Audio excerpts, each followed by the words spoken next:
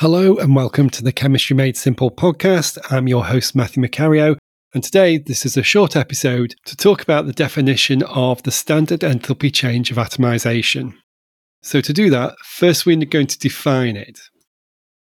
So the definition is the standard enthalpy change of atomization is the enthalpy change which accompanies the formation of 1 mole of gaseous atoms from the element in its standard state under standard conditions.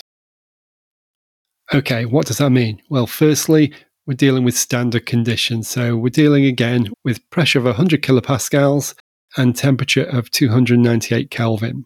And the symbol for the enthalpy of atomization is ΔH subscript AT.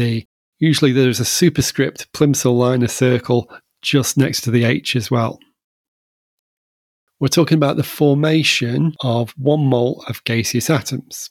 So the element may already be a gas or it may not.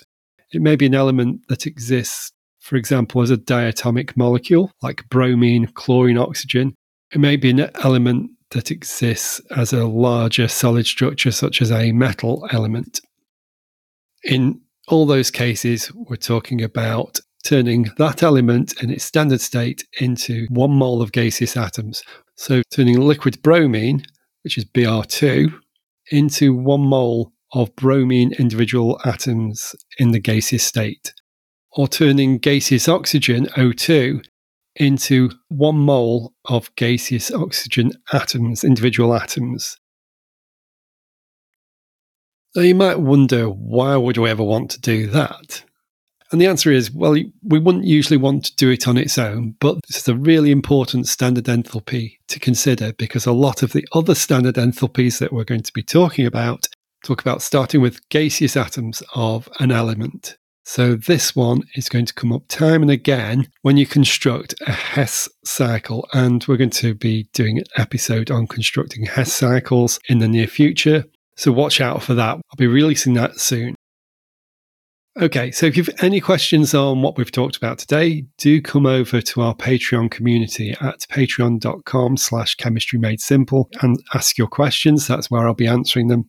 I do look forward to seeing you there. I do look forward to helping you. Thank you for listening to this episode. I hope you found it useful, and if you have had value from it, do consider visiting our Patreon community at patreon.com/chemistrymadesimple, where you'll be able to ask deeper questions about this topic and get more support for your studies too.